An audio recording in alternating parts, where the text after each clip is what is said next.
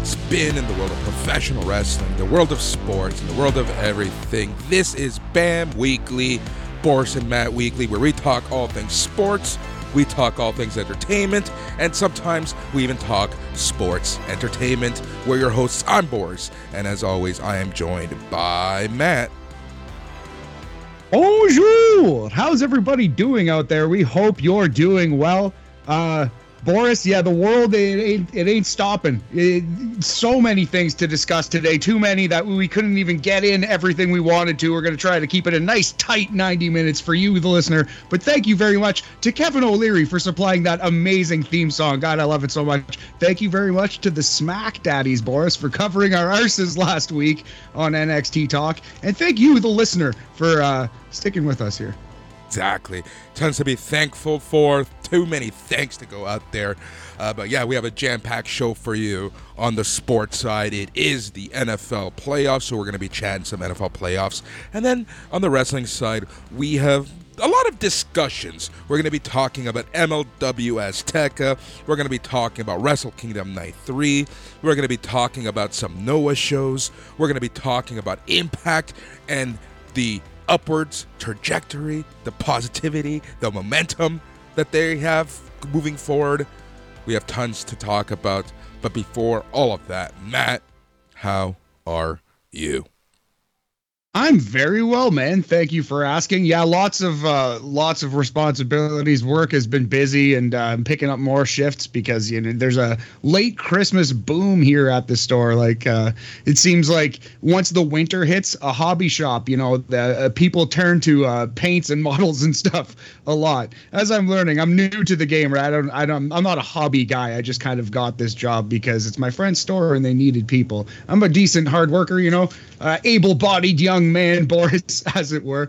But yeah, man, it's busy. Life is good though. I went on that date. That went well. Hanging in there, slugging away. Can't complain, buddy. How are you doing? Man. I'm doing fine. I'm doing swell. Touching on the hobby thing, here in Ontario, we are back essentially in a lockdown. So it kind of makes sense. Not only is it the winter, people are looking for indoor activities to do, but because we are in the middle of a lockdown, well, what else do you have to do but to find new hobbies and stuff? Some people make sourdough bread, some people build models, some people do other stuff, to each their own. Yeah, some people watch copious amounts of wrestling, Boris, like you and me. Yeah, exactly. A little too much sometimes, but we watch it all so you don't have to, so that we can talk about it on the various shows that we host, like NXT Talk, like BAM, and we'll be making our appearances on the flagship show. So tons going on, man. But yeah, no, overall I'm doing well. Honestly, super busy. Today has been one of those days where I've been going nonstop since 6:30 in the morning. I've barely had time to even get up from my chair. It's been so busy. But it's been good. It's been a good busy. On the wrestling side of stuff, I've been doing quite a few interviews for Slam. Some of those recordings will end up on Sunday night's main event in some shape, way, or form, whether it be the flagship show or a podcast we have yet to see. But it's things are going well, man. I cannot complain for the most part.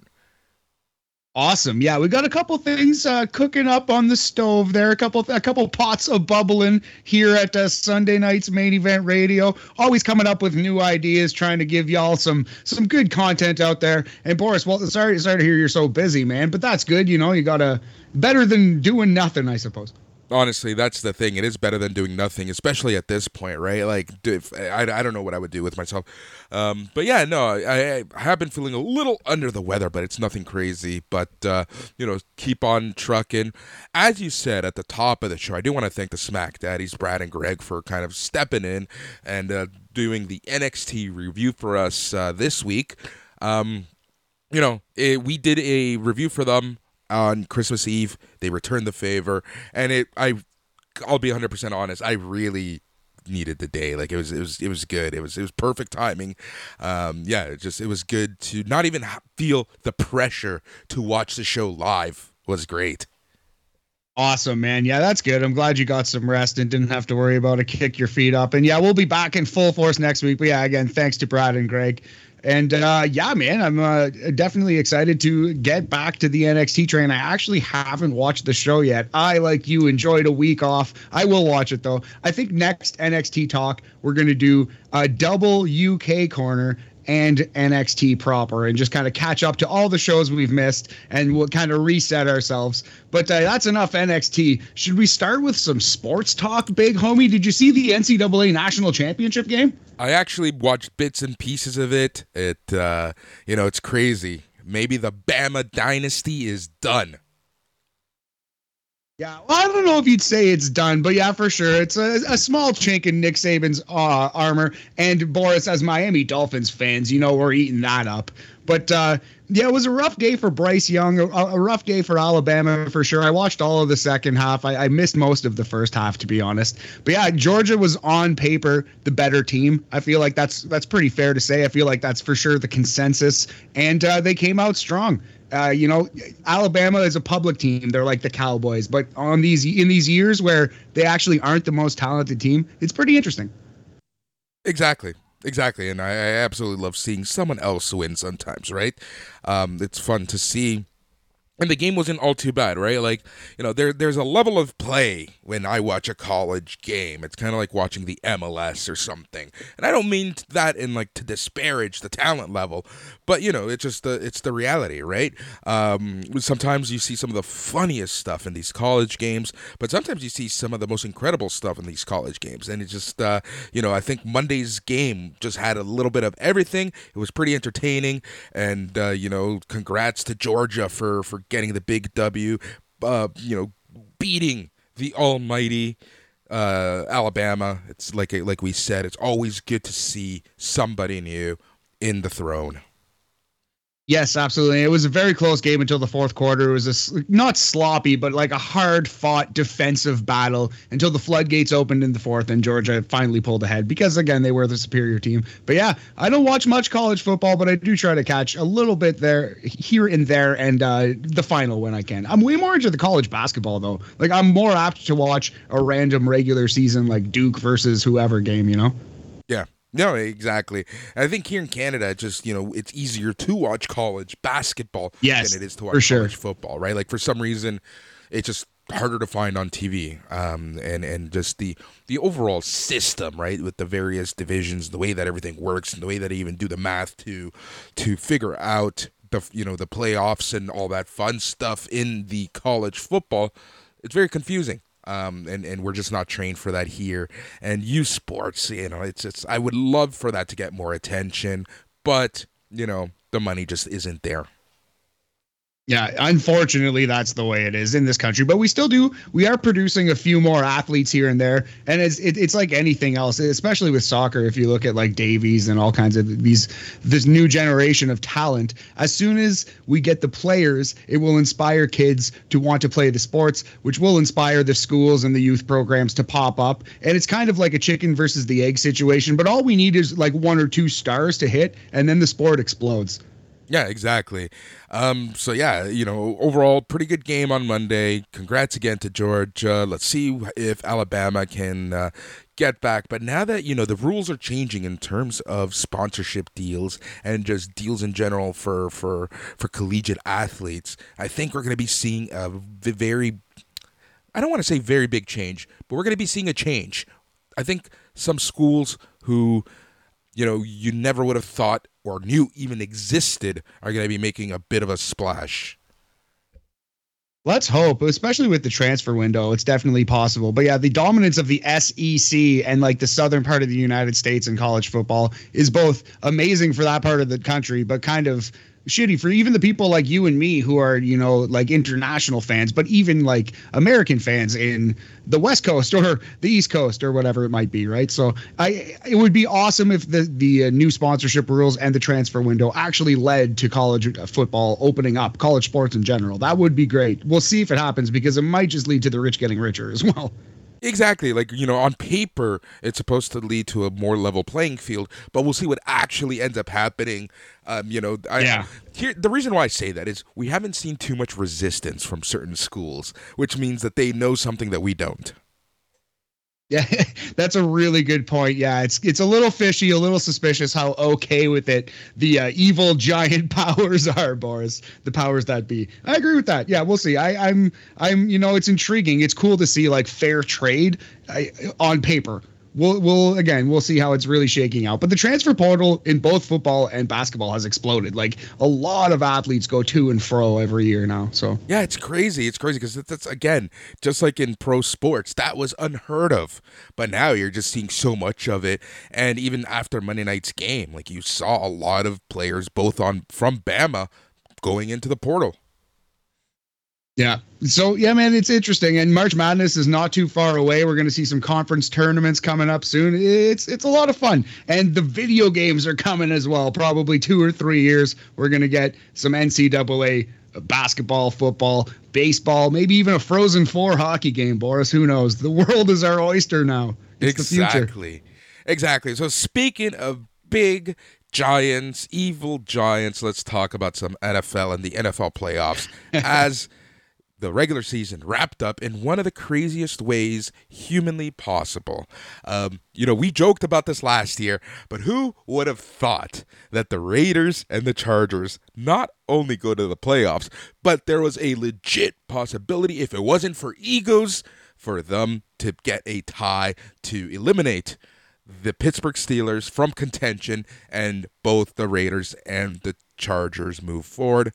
Obviously, that didn't happen. But what an end to the NFL season. What a way to prove the naysayers wrong about the 18-week season, about the new playoff format. There we go. Yeah, absolutely. And it's funny that it came down to the forbidden scenario, the tie that would have gotten both teams in, but at least competitive spirits held up, Boris. It wasn't a finger poke of doom situation. It was an actual legitimate game. And I would not have selected the Oakland Raiders, the Las Vegas Raiders to make the playoffs coming into the year. Certainly wouldn't have once they fired John Gruden. So it's very interesting that they ended up in there. Didn't see it coming. What a crazy end. Week 18, it lived up to the hype. It's okay, but it's going to become week 19 or week 20 in a couple of years. Yeah, exactly. That's we'll see exactly what happens there, but you know that they're just looking to add more games, more regular season games, and expand the nights that they're on. They're on Thursday, they're on Sundays, they're on Mondays. I can see more Saturday games because they don't care about the traditional, Friday high school, Saturday college, and Sunday pro games. But we'll see exactly what happens there. Oddly enough, we called it last week. We should have put money on it. The Dolphins obviously beat the New England Patriots. Yeah, we knew it would happen. And I mean, it is what it is. Miami, I'm surprised that they fired Brian Flores, although I think it's two things. Flores is a strong-willed, he's got a strong personality, and it's a clash of personalities. But more than that, I think they're really all in on trying to steal Harbaugh from Michigan. I do think there's a really good chance that Harbaugh will be coaching the Dolphins next year, buddy. So I don't even know if I like that. We'll see how that works. But he was pretty good with San Francisco. I'm not a big fan of that in the grand scheme of that. I'm not a Harbaugh fan. But, from what I'm hearing more about Flores, like you said, about Flores is that he's very stubborn. Yeah. He wants his way. And the clashes that he had with Tua, especially during the whole Deshaun Watson, Deshaun Watson fiasco. Yeah. That's the word. That's really what cemented his future. But you're seeing a lot of players upset. Like the locker room is split. How do you fix this as the GM? It might be the kind of thing where Tua gets the fall for this, and he has to go too. Because it's kind of going to be split. Like if the locker room. There's going to be a contingent of people who are Flores guys, honestly, and it's going to be seen like Tua got this guy fired, which in a roundabout way I think is true, although it's more because Flores is a loud, in your face, old school guy who's like not above like dressing you down and like basically yelling at you and calling you, I don't know. I can't say like I'm not there in the room, but just reading all the reports. You know what I mean? It really just seems like he's like just a old school disciplinarian, and it just didn't really sit well with some of the current day Miami Dolphins. So I don't know. I can see a rift, and I could honestly see it being the end of Tua. We'll see what happens, though, man. I at first, at the start of the season, I was really pro Tua, but seeing it progress, you do actually have to wonder as a Dolphins fan if he's going to improve. Is there a superstar quarterback there, or is Tua kind of what he is right now? Is he always going to be this kind of fumble prone, interception prone player, injury prone player, right? Like injury prone. How many times did he get injured already? One season in, right? Like it's crazy. Absolutely. So yeah, I don't know. Miami, it's rough times for the Dolphins fans. As much as the roster on paper is pretty okay, a couple tweaks will be fine, but also we're a couple steps away from disaster. It's very volatile. It's a weird situation. Exactly. And we speak as Dolphins fans, but also I think it's a very intriguing story. Like what is next, right? It can kind of, a team that has struggled over the past few seasons finally gets back to 500, makes a legit run for the playoffs somehow, and they end up firing their coach. So it's a very intriguing story in the grand scheme of things. And then you have the flip side, a team like the Giants, a team like the Jaguars. What the hell do they do? Yeah. Well, the Jaguars, hopefully with a new coach, they can actually get something out of Trevor Lawrence, because a year or 2 years ago, he was like the can't miss prospect of the decade. Yeah. And I refuse to believe that he's just bad. There's no way Trevor Lawrence is just bad at football. He's just had a terrible coach. So I think if they get the right personnel in there, Jacksonville doesn't have much to worry about. You can say kind of the same about the Giants, but they have less talent. They don't have a 5-star blue chipper, at least. Saquon Barkley is too injured, I think, to be that anymore. Yeah, but here's the thing, is he the next Mark Sanchez? And right now I'm talking about Trevor Lawrence, right? Like, is he the next Mark Sanchez? I guess it's possible, man, but I think he's shown more in college than Sanchez ever did, and I think he's more talented than Sanchez ever was. We will see. It's possible. He doesn't look much better so far in his college career. He's Sanchez-level production at best. Yep, exactly. All right, let's talk about some playoffs. You have some notes. Cool. Bring them on. Yeah. Well, I was just let's quickly go through, do a bracket here like we usually do at playoff time. So let's just quickly go through the first round and then we'll fill it out. I already have mine filled out, so I know where I'm going. But Boris, we're going to start Saturday afternoon, 4:30 p.m. Eastern. The Raiders are playing the Cincinnati Bengals. Bengals favored by 5.5. Who do you like in this game? Fudge. I'm going to have to say the Bengals. Yeah, I took the Bengals too. I wouldn't be surprised. Las Vegas has a slightly better defense than you'd think. They're actually pretty good against the deep ball, which obviously is Cincinnati's kind of their whole offense. They have these crazy young receivers and Joe Burrow, who's an excellent young quarterback. But I do think that Cincinnati will overpower Las Vegas. I think Cincinnati's going to get the win there. Saturday night, 8:15. Shout out to the Smack Daddies. Shout out to Greg. The New England Patriots at Buffalo to play the Bills. Who do you like there? They're playing in Buffalo, correct? They're playing in Buffalo. Buffalo is the 3 seed. New England is the 6 seed. And there's supposed to be a snowstorm in Buffalo. Here in Toronto, it's going to be minus 30 Celsius on Saturday. So, yeah, exactly. I'm going to have to go, and I hate saying this because I hate this team with all of my guts. And I'm sorry to the Smack Daddies on this one, but I'm going to have to go with Buffalo. I figured you might say that. So, Boris, you're going Buffalo there. I'm actually going to zag on you. I'm going to go New England. I feel like, especially with the loss to Miami, a lot of people are going to be underestimating the Patriots coming into this one. Belichick is going to have a plan. And the weather is the great equalizer. They do always lose to Miami. Pat ourselves on the back, Barry Harwitz style. But yeah, the weather will be the great equalizer if it is actually as cold as they're saying. I like Belichick in that kind of dogfight. So I'm going New England for the upset there. All right. I love the fact that in 2022, we are saying the upset is the New England Patriots beating the Buffalo Bills. What a time to be alive. Okay, so let's move on to Sunday, Boris. We have the 1 p.m. Sunday game, Philadelphia at Tampa Bay Buccaneers. I like Tampa there. What do you think? Tampa. It's Tampa. Let's be Gotta honest. be Tampa. Like, we don't even need to finish the sentence or justify our pick. Tampa. Yeah. Tampa has a really strong front seven, and the only way Philly ever wins games is with the run game. So they're going to have to pull out a miracle. Good matchup for Tampa. I think they crank Philly. Yep. This is possibly the most interesting game of the week. Should have been the Monday nighter, but that's neither here nor there. San Francisco at Dallas. That's 4:30 Eastern Sunday, January 16th. A storied matchup. The 49ers versus the Cowboys. Who do you like there? I hate both teams, so if like a meteorite could hit at this moment, that would be beautiful. But honestly, I'm gonna have to go with them boys. I just think that all in all, they're just a better team than San Francisco, and they're a team that's built for the playoffs. I hate to admit this. They definitely. Micah Parsons back there. They have some awesome pass defense now. I do think the Niners, for some reason, I'm feeling the Cowboys choke again. I think the Niners are going to pull this one out. This one, for some reason, I just like Nick Bosa to absolutely raise havoc and wreck Dak Prescott in this game. So I'm going the 49ers pull it out at the end with perhaps a last second field goal. It's going to be close. But yeah, the 49ers are going to win that game, in my opinion. So we differ on that one, buddy. All right. So the Sunday nighter is a Steelers at Chiefs, and that one's a big time blowout. Looking like Kansas City is favored by 13 points in that one. So. Ooh. You know what? I'm gonna have to agree with the Bookers on this one. I think that Kansas is just gonna run amok.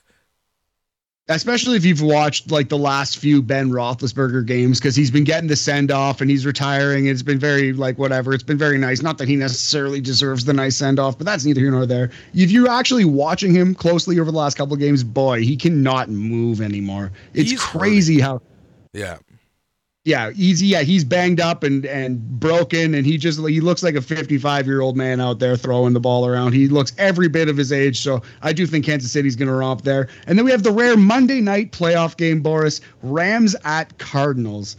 And that one, the Rams are favored by 4 points. Yeah, I'm going to have to go with the Cardinals. I think that just, I don't know, there's something about this Cardinals team. It depends which Cardinals team is going to show up. Yeah, I can see that, but yeah, it's tough. The Rams just have so much talent. I just think one or two of these guys are going to get to Kyler Murray eventually. Not that the Cardinals don't have a lot of talent, but if you look at the Rams roster, we've said this before on the podcast. I have, but it's the most talented roster in the NFL. By far. So I just think, absolutely.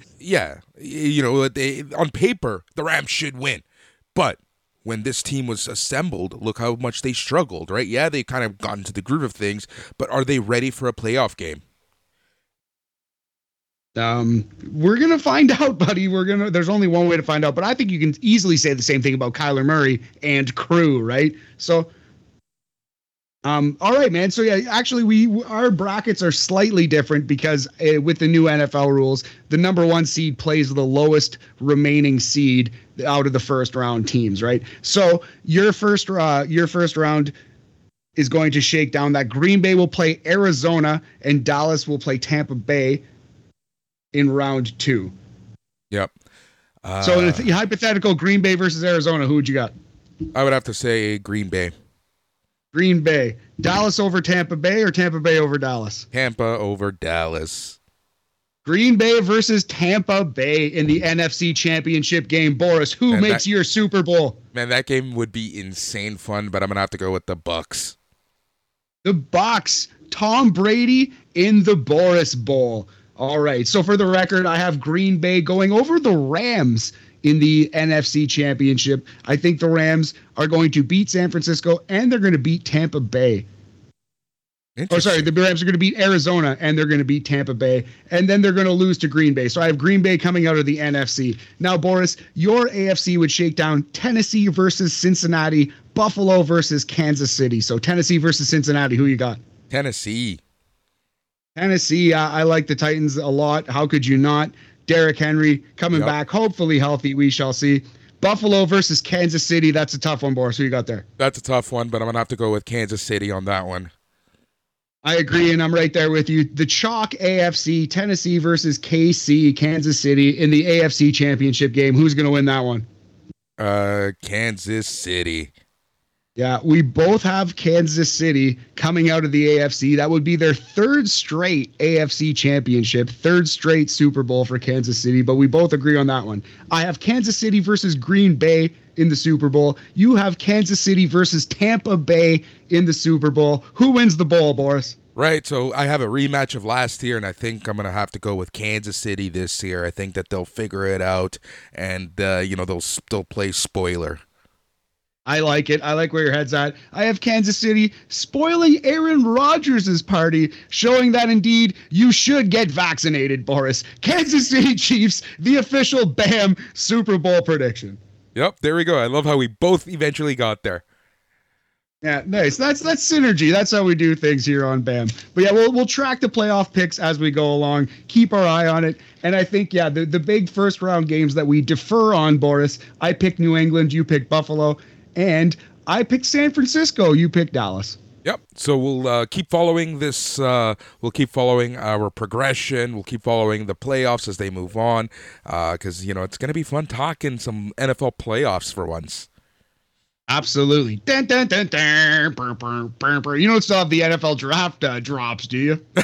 I have them on the computer. They're just not queued up. Next. We'll save that for a draft to be named later. Exactly. All right, man. All right, it is time to move on to the wrestling, the sports entertainment chat. And Matt, we have a lot to talk about. The beginning of the year, always a busy time of year. There were a few shows that we didn't have time to cover. Well, simply because some of them didn't even happen at recording time, but some of them we wanted to kind of chat about after the fact. And I think one of the shows we wanted to chat about was the big Noah New Year's show, that main event. Matt, do you want to take that one? Yeah, absolutely. Noah New Year's Day was an incredible wrestling match. There's a small issue with Noah, and it's certainly no fault of the wrestlers, but just the style of match that they're working. It's just so, it's hard hitting. It's so technical. It's for lack of a better term, dry. They're just the work rate is through the roof, Boris, but it's not a very flashy match. It's a very intense, hard fought battle. Yeah. So with the lack of an audience, it's both good and bad. Like, you know what I mean? I understand why you would work this style and not a spot heavy. You know what I mean? Like, they're not going to go out there and work a Jungle Boy Darby Allin style, and I get that, but it falls a little flat when you don't have the crowd losing it for these guys. It's just a lot of these huge Noah matches, they can be a little dry. They can be a little hard to get through. Having said that, this match was awesome. Like, the technical work on display was through the ceiling. We're talking about Go Shiozaki versus Katsuhiko Nakajima. That was the main event of Pro Wrestling Noah, the new year, January 1st, 2022. How'd you feel about this match, big homie? I agree with everything that you said. The entire show was It was a very interesting watch. Like I say, I'm trying to watch a little more Noah, and it's very touch and go. You have, it's like you said, it's very, very technical. It's very bland, but the work rate is amazing. It's very entertaining, and I thought this match was spectacular. But this match, in my opinion, had the same issue that New Japan Pro Wrestling main events have. Not every match needs to be so effing long. Yeah, absolutely. They definitely went a while in this. I believe it was over 30 minutes. But yeah, I would say a great match. It would have been a classic in front of a lively, hot crowd. You know what I mean? But unfortunately, it lacked a little something in my eyes anyway. And it's no fault of the wrestlers. Again, it's a fault of the times we are in, Boris. But yeah, these big epic Noah main events are always excellent, but they're just dry. It's a dry cracker, to quote The Simpsons, to quote a sign on The Simpsons. No, I agree 100%. But, here's the thing. If you are told to watch just this match, would you continue watching Noah? Would you give it another chance? Yeah, absolutely. This match was awesome. And unlike the last match that we reviewed from Noah, which was the 60-minute draw, I actually got through this in one sitting. And by the end, I was like, well, I'm going to watch some more Noah because these guys beat the shit out of each other and it was excellent. But they did lose me a little bit near the end, you know? Yeah, no, I agree. I just think that it went too long, which is fine. Like, I understand the length of some of these matches. I do understand why they do it. It's just not my cup of tea personally. But, again, I've said it before and I'll say it again, especially on this show because we talk so many different promotions and its wrestling is so subjective. Yes, absolutely. Very, very subjective. And it sounds like we're like, not really praising this match. We're kind of panning this match. But at the same time, I've updated my list today, Boris, and I have this right now as the fourth best match of the year. The only matches of the entire year in all of wrestling that have been better were Bryan Danielson versus Hangman Page 2 and the 2 Wrestle Kingdom main events, which are all probably classic wrestling matches. So this was, just a shade below that. It was still excellent, but we've already picked the nits with Noah. Those problems are there, and I don't know how they go away until the people come back. Exactly. And this, the same could be said about Wrestle Kingdom Night 3, which we're going to be talking about right now. Let's stay in Asia. Let's talk some New Japan Pro Wrestling, X Noah, NJPW Cross Noah. This was an interesting card. Let's talk about kind of like, the setup to this night. When New Japan announced 3 nights of Wrestle Kingdom, I was a huge skeptic. You know this. We talked about this on this show. I'm not sure what the plan is. I'm not sure what they're going to do.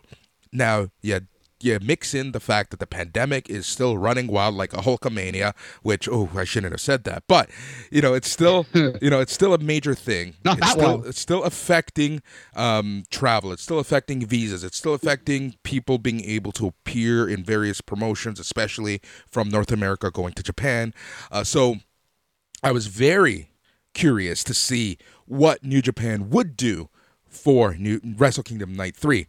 Then it was announced that we were going to get a New Japan Pro Wrestling versus Noah special pay-per-view. And, I was super excited. I think a few people on the SNME Facebook group were also super excited. And then the harsh reality came that it was no different than a house show. It was no different than, there was nothing that made this night special. We weren't getting dream matches per se. We were getting, a crossover. But in the grand scheme of things, it was no different than any other Noah, any other New Japan show with their rosters combined.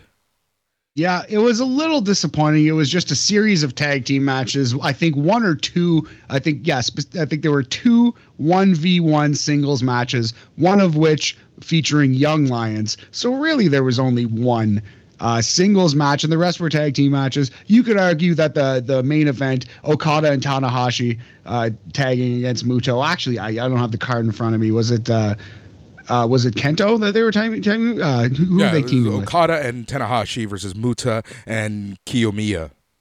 Yes. Anyway, man, just absolutely brutal. Just I shouldn't say brutal, but very disappointing. It's not unfair to be disappointed. I was disappointed. I didn't even watch the show. So like, having watched the show, do you think that there was even a great match? Do you think it's worth my time to go back and watch it? So I think that in the grand scheme of things, if you have a few hours to spare, you can watch this match. I don't think any match is really going to end up being on our top 122 of 22. There were some bangers, there were good matches, but I'm sure we're going to see much better matches throughout the year. What really hurt this show was the fact that you not only, if you were a subscriber to New Japan World, you had to wait a few days to even watch the show. So if you wanted to watch the show live, you had to go through a special pay-per-view service from Japan, and there were technical difficulties. So it was just a bad, all the gremlins, Murphy's Law. It was just not a good night. But the show wasn't bad. Let me say that. It wasn't a bad show, but it wasn't what it could have been. Yes, yeah, that's absolutely fair. It sucks to hear about the technical difficulties. Also, I said Kento, I meant Kaito. Kento is AJPW. Kento Miyahara is like their ace. I meant Kaito. Anyway, Boris. Man, that sucks to hear. But yeah, the last 2 matches of this show both went around 25 minutes. So they did try to give you that big epic Wrestle Kingdom match. They just delivered it in a tag team match format. Yep, exactly. So let me run through the card very quickly. I'm not going to go blow by blow. I'm not going to really go in depth into stuff, but let me just give you my thoughts on every match. So the first match of the night was the Young Lions one-on-one match. It was Kusei Fujita from New Japan Pro Wrestling and versus Yasutaka Yano from Noah. They went to a 10-minute limit draw, and this match was awesome. These two youngins wanted to prove to their promotions that they are ready. Yes, that they belonged. I read that this was a really good match. Actually, of all the matches on this card, the ones that intrigued me the most were this match and the main event. Those are the ones that I'll probably go back and watch, at least at some point here. Yep. Soon. Those are honestly the two matches that you probably should watch. The next match, it was Tenzin, Kojima, and Nagata from New Japan Pro Wrestling versus King Tani, Mohamed Yon, and Akitoshi Saito, Funky Express from Noah. This match was all right. It was what it was. The New Japan team won, so that was fun. The next match was a match that I was kind of looking forward to, but it just didn't work out. That is Tomohiro Ishii, Hiroki Goto, Yoshihashi, Taguchi, and Masaru Wato versus Harada, Ohara, Inaba, Inamura, and Kinya Okada from Noah. What hurt this match, in my opinion, was this is where the technical difficulties really hit. But Ishii was being Ishii. This was pretty good.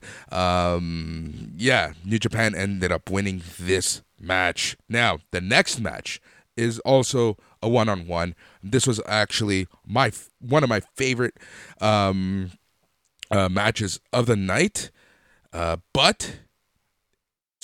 Going into this, it was going to be one of my favorite matches of the night. Because it was one-on-one, and I liked both competitors, but it just didn't work out. The chemistry wasn't there. That show from New Japan versus Atsushi Kotoge from Noah. I expected so much more, but again, New Japan got the win here. It wasn't the best match. The chemistry just was not there, that's it. It just didn't work out for me. So now the next match was Bullet Club. We had Gedo and Ishimori versus Hayata and Saiki Yoshioka from Noah. This match was okay, but you started seeing some of the Bullet Club influence happening here. There were leather belts. There was just stuff that you didn't really need in this type of card. Noah ends up winning, so now Noah is on the board. The next match, again, another tag team match. You had Suzuki-gun, El Desperado, and Dookie versus Yohei, Nosawa Rongai, Perros del Mal de Japón. This match was all right, but again, New Japan won this match. And you know what? I gotta say, the MVP of this match was El Desperado. So that was a lot of fun. He was pretty good. I really like El Desperado. The next match, I barely even want to touch on. I did not like this match at all. We saw Suzuki-gun. This had Taichi, Minoru Suzuki, and Taka Michinoku versus Takashi Sugiura, Kuzushi Sakuraba, and Toru Yano representing Noah. This match was all right. It wasn't anything crazy. Noah ends up winning this match somehow. The next match saw Noah's Go Shiozaki and Masa Kitamiya going up against Evil and Dick Togo. Man, oh man, Evil just needs to just disappear. I don't know how else to say this. Definitely seen enough of Evil. Also, just touching on the previous match, it is dumb that Yano joined Team Noah, but it's nice to see Sakuraba back in the New Japan ring. Anyway, enough with the Bullet Club shenanigans, though, brother. I agree with you so much. 100,000,000%. Dick Togo and Evil, GTFO. Yep, Dick exactly. to go, get out. Exactly. Oh Lord. So yeah, Noah won that match. All right. So then we saw Noah's Naomichi Marufuji and Yoshinari Ogawa defeating Suzuki Gun's Zack Saber Jr. and Kanemaru. Man, this match was actually really good. We saw some great wrestling. Noah ends up winning this match. Now we're 4-4-1, so this kind of tied everything. And this was honestly out of all the outside of the main event, this is probably my favorite tag of all of the tag matches. Nice. And then the sub main event, I don't know. It was busy. There was a lot going on, but it just worked for me. We saw Shingo Takagi, Tetsuya Naito, and Sanada, and Takahashi and Bushi representing LIJ from New Japan. They were going up against Nakajima, Soya, Tarusuke, and Aiya from Congo, from Noah. And this match was a lot of fun. Not as good as the previous match, the Zack Sabre Jr. match, but again, LIJ, my boy Naito, a lot of fun.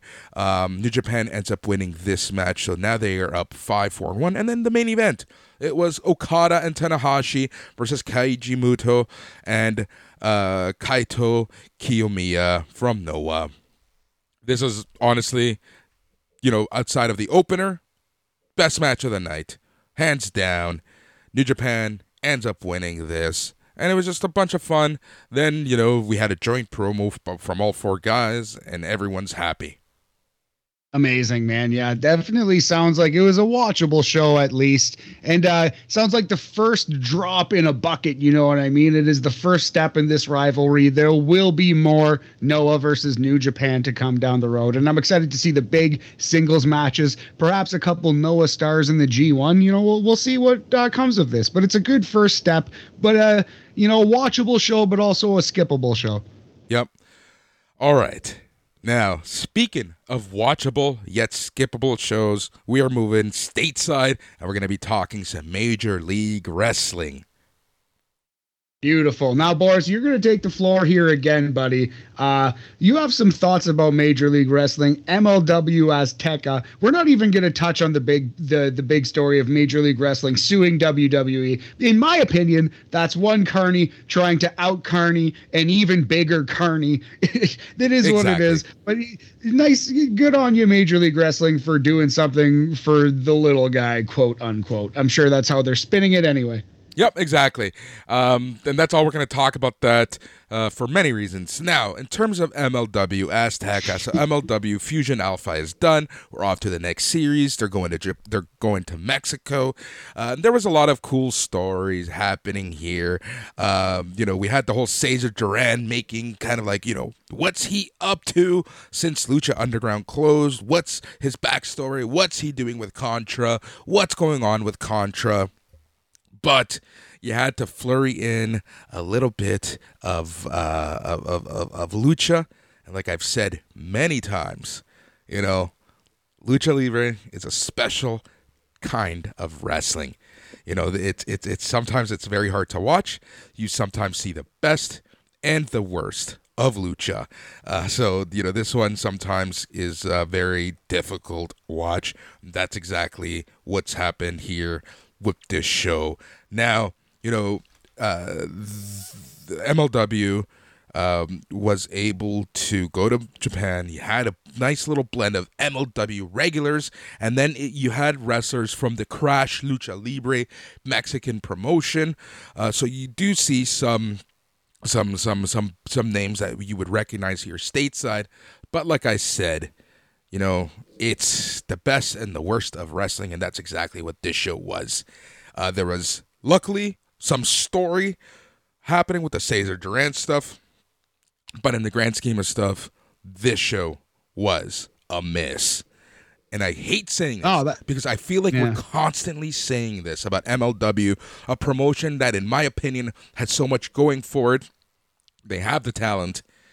They have great, the people in the powers that be. They know what they're doing. Court Bauer obviously knows what he's doing, but there's just something happening with MLW right now. I just don't know what it is that there's been more misses than hits in the past few months. Absolutely, man. If you look back at everything we've ever said about MLW, I think we're pretty positive on them, like by and large. I just think that lately they've done some questionable things and have put up some bad matches. Like we both hated the War Chamber, but that's because it sucked.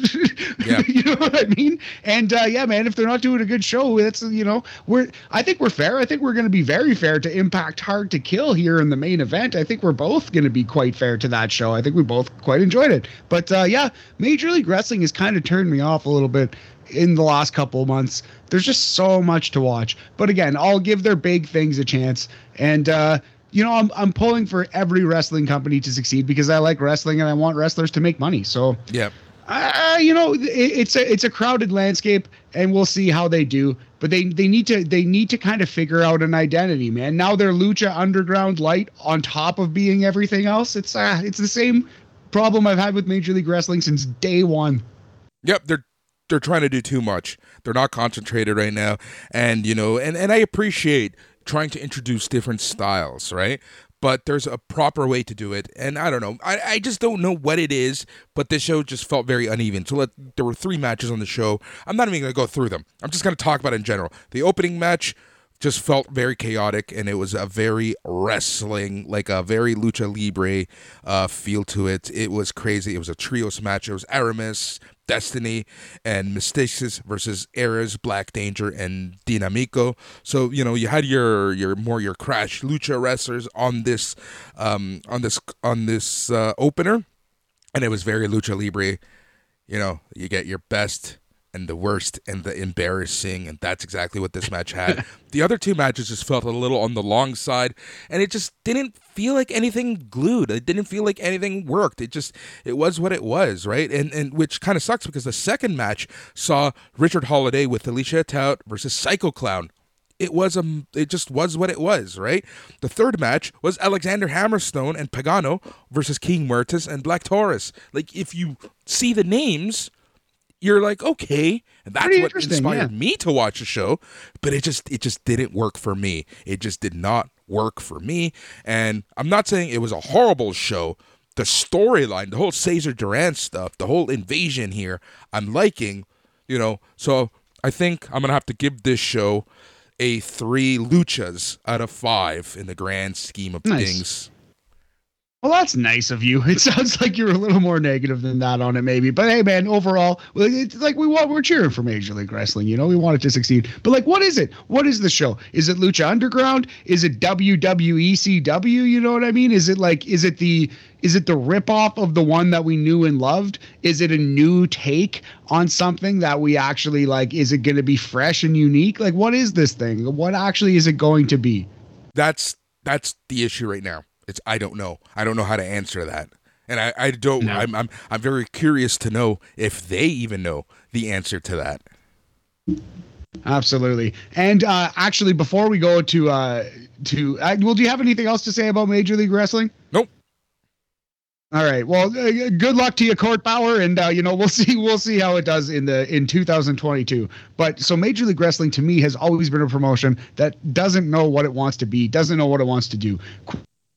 Quite the opposite. Pro Wrestling Guerrilla, they're the super indie. They've always been the super indie. Their entire thing is grab whoever the biggest independent wrestling star is and let them have the best matches they possibly can against the other best wrestlers. And that's what PWG has strived to be since it started in the early 2000s. And that's what it still continues to be, man. And we got the Bola 22 announcement. We got the lineup. And I just wanted to quickly go through the 8 matches and just kind of see what you're thinking, who's going to win. We don't know the bracket, but we have all the matches, so we can go through them and say, who do you think is going to win? So listen to these couple dream matches here, chiefly starting with PWG World Champion Bandito versus Speedball Mike Bailey. Yeah, dude, that match is going to be insane. I'm gonna honestly have to go with Bandito, but I think this match honestly might be match of the night. Interesting. Well, Speedball like made his hay in PWG more than almost anybody. He went from absolutely unknown to a superstar amongst the hardest hardcore nerds, and it was because of PWG. So I actually think Speedball is going to win this entire tournament. I think Speedball is going to win this match, and that's your next PWG like big feud for the world title: Bandito versus Speedball. So I think they're actually going to push Speedball like he was like the conquering hero, like he's the John Cena of this shit. So I'm guessing Speedball wins that match. All right. Jonah versus Buddy Matthews. Bronson Reed versus Buddy Murphy. This makes me laugh.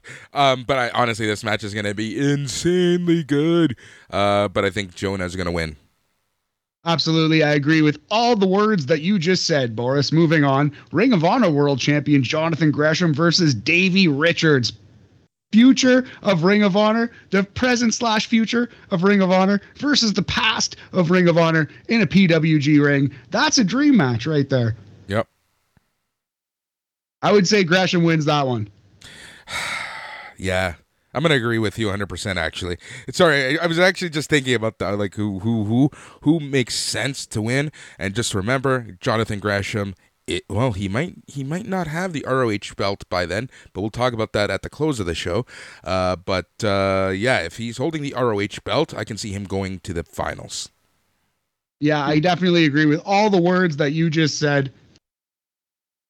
Next up, a battle of two thick boys, Boris, not unlike ourselves. JD Drake versus Black Taurus. That's a tough one. I think Taurus would probably win that one. JD Drake is kind of a lower level guy in AEW. That doesn't necessarily mean he will be such in PWG, but yeah, I just think Taurus over JD Drake there. Yeah, I agree with you 100%. I think let's go with that. Lee Moriarty versus Alex Shelley. Interesting battle of the generations there. Yeah, I hope Lee Moriarty wins. That's kind of like my pick. Absolutely. Same. I agree. I think, there's no reason really to put Alex Shelley over in that one. Jack Cartwheel, interesting name from GCW and PWG fame, versus Leo Rush. That has the potential to be the best match of the tournament. That will be absolutely insane. Retirement on a pole match.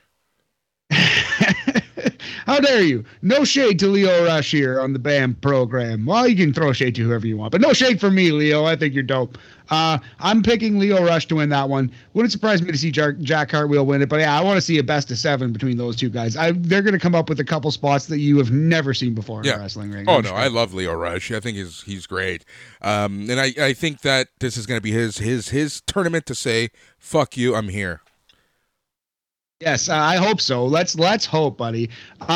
Next up, Smash Wrestling notable Kevin Blackwood of Smash Wrestling fame versus Daniel Garcia. That's a fun one.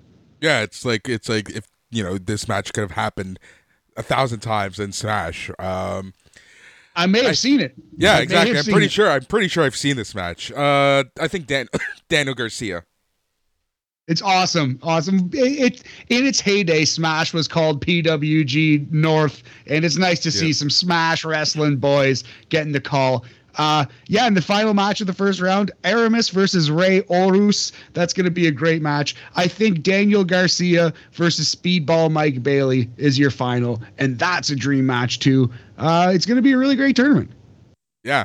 Exactly. So before we get to the main event, let's talk about this. Let's talk about this Terminus pay-per-view that's happening this Sunday. That's the Jonathan Gresham promotion. This show is supposed to happen a few times. It's been canceled, updated, rescheduled a few times. But dude, listen to this card, and for the record, this is a Baron Black, Jonathan Gresham promotion, January 16th, live on Fight. This is the card. You have Lisa Hill. Sunday. That's this coming Sunday, January the 16th. What time is it? I want to say 8 p.m. Right. Yeah, 8 p.m. Nope, 6 p.m. 8 p.m. Eastern. Yeah. 6 p.m. Eastern. Eastern. All right, Lisa Hill versus Janae Kai. That's going to be a good match. Janae Kai, she's done a few spots for AEW, so that's going to be good. Now, the next match is Joe Keys and Dante Caballero of ROH fame versus Tracy Williams and Fred Yehi. Then you have Moose versus Alex Collin. You have a Terminal Eliminator match, JDX versus Daniel Garcia versus Invictus Cash versus Adam Priest. Not to be confused with Damian Priest. You have the next match for the Impact Digital Media Championship, Jordan Grace versus Kiera Hogan. Remember her? Remember Kiera Hogan? Vaguely. I have vague memories of Kiera Hogan. I believe she was a Funkadactyl, if I'm not mistaken. No, that's a joke. Yeah, Kiera Hogan has been lost in the shuffle in AEW, which is unfortunate because she rules. So hopefully she gets a good long match with Jordan Grace there. I like that. Listen to the three last matches. Lee Moriarty versus Jay Lethal. Ooh, that's nice. That's a dream match. That's something that we should be seeing in AEW before too long, but I like that a lot. All right. Then the next two matches are for the ROH World Championships, the original and the new. Remember what happened with ROH? You have two ROH belts going around. So the sub-main event is Baron Black versus Bandito. Nice. I like that. Yeah. And so it's like they're doing the double world title, the interim world title gimmick. That's kind of fun. I like that. Setting up a future dream match. Matt, this main event for the ROH Original World Championship to be contested under ROH Pure Rules. Your champion, Jonathan Gresham versus Josh Alexander. Nice, a Boris dream match. Just one of the absolute best wrestlers in the world, Jonathan Gresham, versus one of the best wrestlers in the world, Josh Alexander. That's amazing. That's going to be a technical war. Dope, man. That definitely sounds like a really good show. Yeah. Dream matches to be named later. Dream matches up and down the card. Holy crap.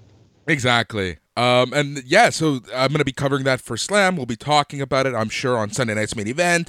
Next week, we'll be talking about it on BAM for sure. Next week, man, tons of wrestling to go around.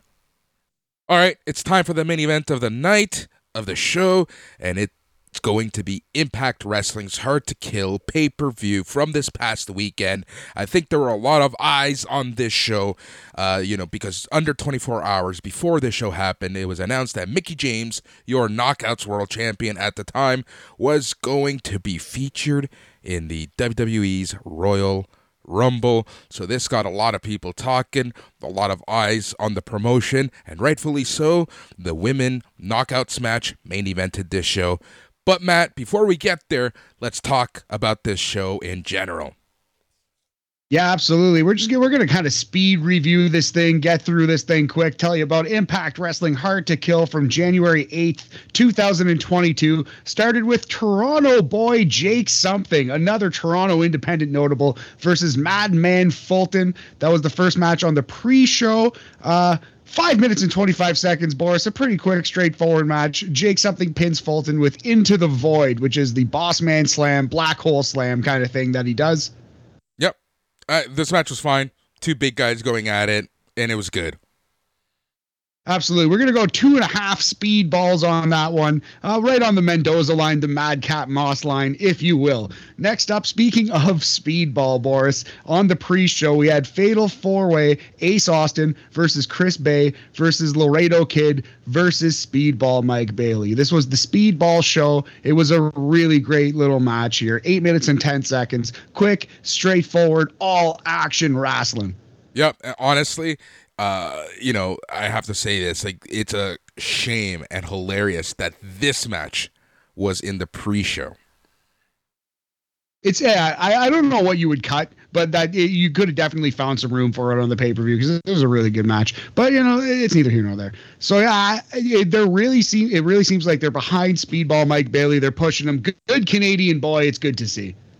Yep, exactly. And this leads us into the main show, and to kick off the show was a very different type of match. Yeah, absolutely. First and foremost, we should point out that the former Tom Phillips, Tom Hannafin, is now the voice of Impact. He's an awesome commentator. What a great addition to Impact. Thank God we don't have to listen to Matt Stryker anymore. God bless him. But honestly, I'm going to use the one F word here. He fucking sucked. I don't care. And I'm glad that he's gone. Anyway, I'm sure he's a nice guy, though, Boris. Yeah, exactly. But Hannafin just killed it. He killed it. You know what I was the most impressed with? And I don't know why this surprises me. Maybe just because we watch too much shit wrestling. And that's how prepared he was. Knowing the backstories, Absolutely. knowing the wrestlers, knowing the stories leading into the pay-per-view, knowing the importance of certain matches. You know, it was great to see. It was great to see with Impact. Because if there's anything that Impact really hurts with is that professionalism. You just want to feel like you're in good hands, and with Tom Hannafin, it just feels like you're in good hands. Feels like he's a professional, like he knows what he's doing. So yeah, man, I thought he did an excellent job on this show. Yeah, we started the show with the first ever Women's Ultimate X match, a crazy stunt show it was. Tasha Steelz winning this match in 9 minutes flat. She defeated Alicia, the hot mess Chelsea Green, Lady Frost, Rosemary, and your digital media champion Jordynne Grace. So yeah, it was very sloppy. You know, it was not the cleanest wrestling match of all time, but it was super entertaining. Poor women almost died for our enjoyment, Boris, as selfish dickhead wrestling fans. That's the thing, right? Like, you know, and we were having this conversation earlier about like kind of these types of matches, these slobber knocker matches, where they don't technically need to be a good match to be a fun match, to be, you know, rated high on our BAM scale, right? Like sometimes these dirty, weird matches are just entertaining and they're going to get a high rating from us. Absolutely. Well, high-ish, right? We're not going to say yeah. It's like five. It's not a 5-star. Yeah, 5 whatever. It's like, it's not perfect, right? But at the same time, it's entertaining. It got the crowd into it. We're not going to be like snobby about it. It's pro wrestling at the end of the day, right? Like we're trying to have fun with it. We're trying to kind of tell you what we liked and just kind of put a number on it just because it's easier. It's 2022. It's a 5-star society. So anyway, I would go 3 speedballs out of 5 for that Ultimate X match. Very entertaining, crazy stunt fest of a match. And just for posterity's sake, I believe we forgot to rate the Fatal 4-Way, which would be 3.5 speedballs for Speedball Mike Bailey. So anyway, moving on, I think this next match, Boris, was my match of the show. It actually was. It kind of blew me away how absolutely impressive, especially Steve Maclin was. We knew Trey Miguel was good. But yeah, so this was Steve Maclin versus Trey Miguel for the X Division title. Last chance for Maclin. If Maclin loses, he can never challenge Trey Miguel for the X Division title again. Yeah, man, 13 minutes of just a crazy, really awesome, hard-hitting wrestling match. Man, it just goes to show you, right? When you're in the factory that is WWE, kind of how they change your style, right? Because if you had told me 6 months ago that Steve Maclin was going to be in your match of the night for an Impact show, I would have laughed at your face. Yeah, absolutely. But yet here he is. Yeah, the forgotten son, Steve Maclin. But he did a great job. You can't hate. Like all we can do is try to be fair and watch the show that they present us. And this match kicked ass. Blew my socks off. Really good. We're gonna go as high as 3. I do want to point out, I love Trey Miguel's entrance when he did the homage to the Rascals. That was really nice, yeah. I was kind of hoping, because we got this slight mention of WWE crossover, I was kind of hoping maybe we would see MSK show up, but that's not yet. If it's going to happen, definitely not yet. But yeah, so Trey Miguel pins Maclin with a Meteora after hitting a Meteora outside of the ring. He hits a second one in the ring to win in 12 minutes and 50 seconds. 3 3/4 speedballs, Boris. It's a B+ in Canada. Match of the night. Tip of the cap to you, boys. Yep. And here's the thing I got to say. If it wasn't Trey Miguel, you know how high I am with Trey Miguel, I actually would have been very angry that Steve Maclin lost this match, considering the stipulation, considering a lot of stuff, right? Like, to me, it's one of those things where he's just so impressive, and he impressed me so much. During the match, I'm like, I can see him winning. I kind of want him to win.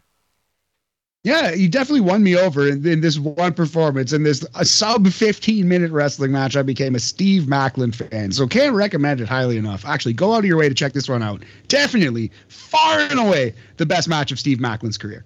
Next up, Boris, your neck of the woods, the Ring of Honor World Title. And it feels like all Ring of Honor World Title matches are now fought under pure rules. Chris Sabin versus champion Jonathan Gresham. Gresham wins this match with a roll-up reversal, the old chain roll-up spot, 12 minutes and 41 seconds. Really strong wrestling match again. Everything on the show was really good.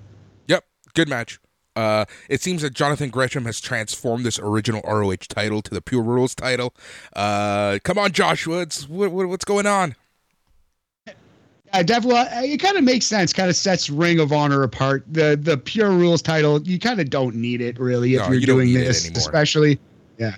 So yeah, no, I think they should combine those titles before Josh Woods goes to WWE again. Mm-hmm. Match number 6, the Colossal Jonah versus your boy, Josh Alexander. Canadian, good Hamilton lad, Josh Alexander, who submits the big fat Jonah. And I say that with all the love and respect as a big fat man myself. 17 minutes and 5 seconds. This was an awesome match. If it wasn't the X Division title match, it was this match. That was match on the show. Yeah, this match was great. Went a little long, but it didn't feel it, right? So I'm not saying it went a little long as a bad thing. It wasn't a New Japan main event, but it went a little long, but it was good. They did some great spots. The storytelling was very good because Josh Alexander was kind of struggling throughout the match after, I think it was an early ankle injury spot that they did with him. Yeah.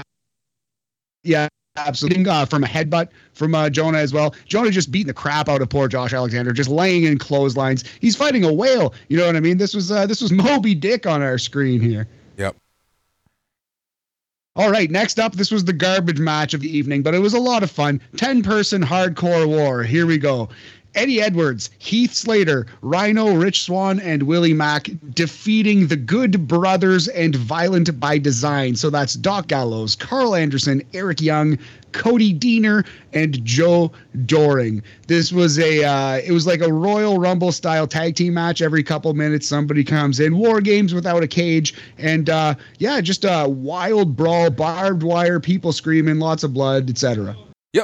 That's exactly the best way to describe this match. But there was a lot of story going into this match. You had, Eric Young and his people, and then you had, Joe Doring and Violent by Design, and it was just a fun little match. This match was good, but, at the end of the day, I think the big takeaway from this match was what happened after the match. Yeah, definitely a crazy angle to close this match. By the way, sorry if you're getting any static here, any noise in the background. We have this guy who comes in and fixes some stuff at our house from time to time, and he's just the craziest old man. And he gives us shit because it's dirty, but it's not even dirty in this house, really. It just I feel bad for my roommate because he always gets the wrath of this fucking crazy old man who comes in to fix our things. Anyway, Boris, neither here nor there. Speaking of crazy old men, Rhino, Eric Young, some crazy ass old men in this match. This was an awesome little wrestling match. If you like violent ECW adult style wrestling, this was the match for you. Lots of things going on, and then we had the Ring of Honor run in at the end. You should probably cover this one because you are the ROH expert here on BAM. Yeah. So after the match, Matt Taven, my boy, Mike Bennett, they attacked Heath and Rhino. Swann hit Taven below the belt. Then Vincent shows up, formerly of the Kingdom. He hits some people. He starts clearing the ring, and then PCO shows up. He helps the other ROH wrestlers. The broadcast team has no idea what's going on. Taven and Bennett put Mac down. They did their spike pile driver, I think it was, that they ended up doing. Yeah, and then Taven placed the head of Swann over the apron. PCO did his Santon Splash, and then Maria Kanellis shows up at ringside. She is with all the ROH wrestlers, and it seems like we have a bit of an ROH invasion going on here in Impact Wrestling. Yeah, very interesting. We're going to see where this goes. And it wasn't a collection of names that I would really expect. It was kind of an eclectic mix, in my opinion. Maybe I'm wrong on this one, but it kind of seemed like the island of misfit Ring of Honor toys, coming together. Matt Taven, Mike Bennett, and Vincent were all part of the Kingdom at some point, so those three make sense. It's PCO, the most random of one.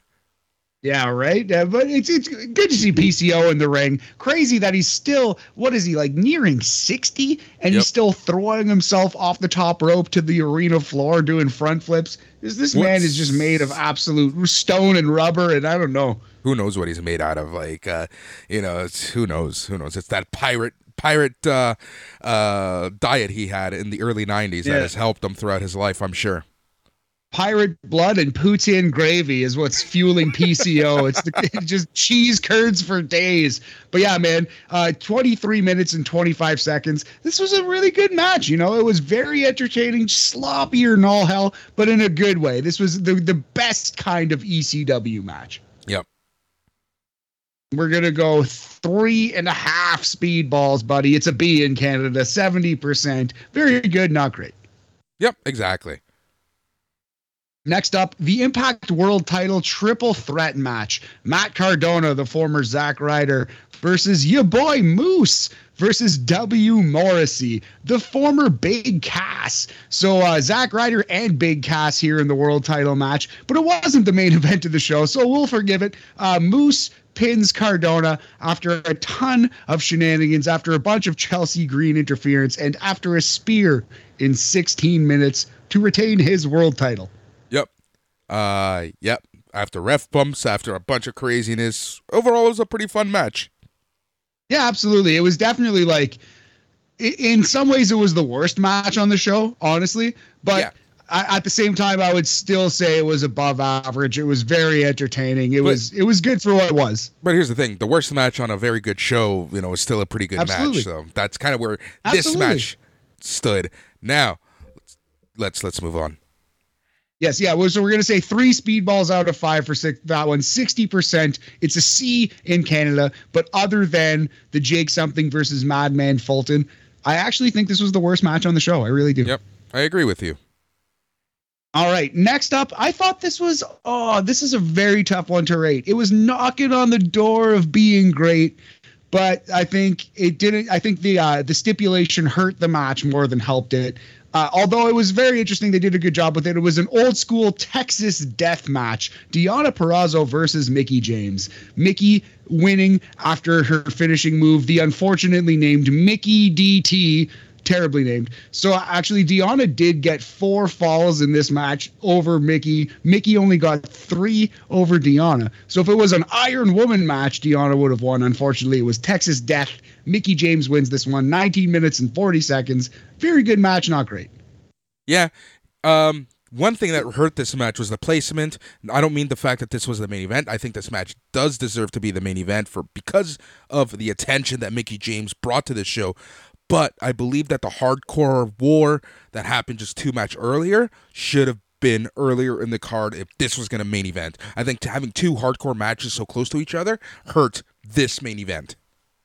That makes a lot of sense. I didn't even think of that, but that it's true. It did. We saw a lot of like weapon, blood, screaming, agony, that kind of thing happen a lot near the end of the show. So yeah, They should have almost like opened with the 10-person hardcore war, or at least bumped it up ahead of Jonah versus Josh Alexander for sure. I agree with that. That's a really good call. Having said that, excellent match. Very, very good main event. I would go as high as 3 3/4 speedballs. It's the bronze medal match of the night. Silver medal going to Jonah and Josh Alexander. And gold medal match of the night, Steve Maclin versus Trey Miguel. All 3 of those matches, 3 3/4. B pluses here on BAM here in Canada. Tip of the cap to everyone on this show. Strong Impact Wrestling program, Boris. I never thought I'd say those words. I know. I'm shocked that you're even saying it. I would say that it for sure left an impact on you. Very good. Yeah, not since Kurt Angle versus Samoa Joe or like the Ultimate X in 2003 have I been this excited after a TNA show ended. Well, here's where the excitement really picks up, and that's the fact that Roxy, your ROH Women's Champion, the Connor McDavid of wrestling, of the women's division, was ringside at this match. And as you know, from Final Battle, Deonna Purrazzo has issued a challenge to Roxy, and that's going to happen tonight, Thursday, January the 13th, on Impact TV. Yes, yes. So big spoilers, big, huge Yes, spoilers right now. If you don't know the outcome of that match, turn the podcast off. Thank you for listening, and we'll see you next week. So warning, spoilers, warning, warning, spoiler. Boris. So Roxy loses the Ring of Honor title and apparently has said goodbye to her fans and her home promotion. Got the big send off with flowers and tears and everything. Boris, Roxy's going to NXT. Roxy versus Rock Cora XT. Jade, baby. Yeah, let's do it. Roxy v. Cora Jade. She needs a new skateboarding friend. She does. Yeah. Roxy versus Cora Jade. That honestly, like look at the youth that they're starting to get in the women's division in NXT. It kind of makes you think that they're really thinking of the future. But Matt, we all know what the issue is with the women's division in WWE main roster. There's only 4 people who are given a shot. Yeah, well, the issue with the women's division is that the women's division has gone in the shitter since John Laurinaitis has taken over. I think like it's an easy thing for wrestling fans to say, and we're not backstage. But if you just look at pure math, like the time that women get on screen since this man has been given a job in high prominence, then I think it's just irrefutably true. And we've seen it in the past when this person was in power as well. So I hope that women get a chance to actually have good matches in WWE again, because it kind of seems like they're not anymore. Exactly. The best match that we've seen in a while. Actually, the women's triple threat from Raw was pretty good. You should watch that. The number 1 contenders match for Becky Lynch's belt. But before that was Charlotte versus, the now unemployed Toni Storm, right? Like, yeah, and even then, that was like it was a long match on Christmas Eve at least, which you can't complain about. But it wasn't great. I think the last great women's match I've seen from WWE was probably Survivor Series, Becky Charlotte, and it was a long time before that. So yeah, I'm a little bit worried about the future of the women's division, the short term future of the women's division. Long term, I'm sure they'll be fine because there's so much talent. Yeah, Roxy, Cora Jade, let's make it a thing. All right, Matt, that was Impact. I'm gonna watch Impact at some point between now and next week, Spam. Honestly, I think I may as well, man. I'm at least intrigued by this company, and I can't say enough about how easy Hard to Kill was to watch. It was a very good show. Some would say, I'm not going to say that. All right, so for the record, Impact does show up on our PVR. It gets recorded on Saturdays, so just an FYI. Saturdays? Yeah. Interesting. Okay, very good. I'll keep an eye peeled for it. But yeah, I actually don't quite know what's coming up next week on BAM, but I'm sure we'll get something cooking up for you. Maybe we'll get some kind of retro situation going. I'm sure there'll be enough wrestling. We're going to talk Terminus at least and a couple things, but it's a big episode of NXT Talk, 2 editions of NXT UK Corner, along with, the big show, the Rainbow Brand, checking in. Exactly. All right, and then if you're listening on the SNME radio side of things, we have tons still coming this week. We have All Elite Weekly and the old fucks checking in, talking all things Dynamite, and what was a very interesting, very good show last night. Then on Saturday, we will have not 1 but 2 shows as Dark Side of the Elite come rampaging your way with the Rampage rollout, and then you have your Smack Daddies, they're giving dad jokes all left, right, and center as they give your SmackDown review. Then on Sunday, Mike McGuire is back on the lead chair for Sunday night's main event flagship show. I'll be joining him yet again. We'll be talking all things wrestling, the week that was, and then the week resets. Remember, Jason Agnew is still around, but he will be contributing on the Patreon mainly. Yes, absolutely. We're all busy, but Agnew making moves out there. Thank you very much for your contributions here anyway, finding the time to do it. And yeah, man, we've got big things coming up. The Royal Rumble after party going to be hosted by the BAM Boys. That's, of course, Saturday, January 29th, a little ways down the road, but you got to be a patron to show up on that one with or without a shirt. Please wear some clothes, though. We're begging you to wear a shirt. For the love of God, please wear a shirt. Exactly. So patrons are the ones who are going to be able to interact with us, ask questions and whatnot, but you will be able to watch it on the YouTubes, but you will only be able to watch the show, not interact with us. So if you want your say, join the SNME Patreon at patreon.com/SNME Radio. If you want some merch, go to ballergear.ca. Matt, We have to go. He's Matt. I'm Boris. Goodbye. Go Chiefs! Yeah, yeah, yeah!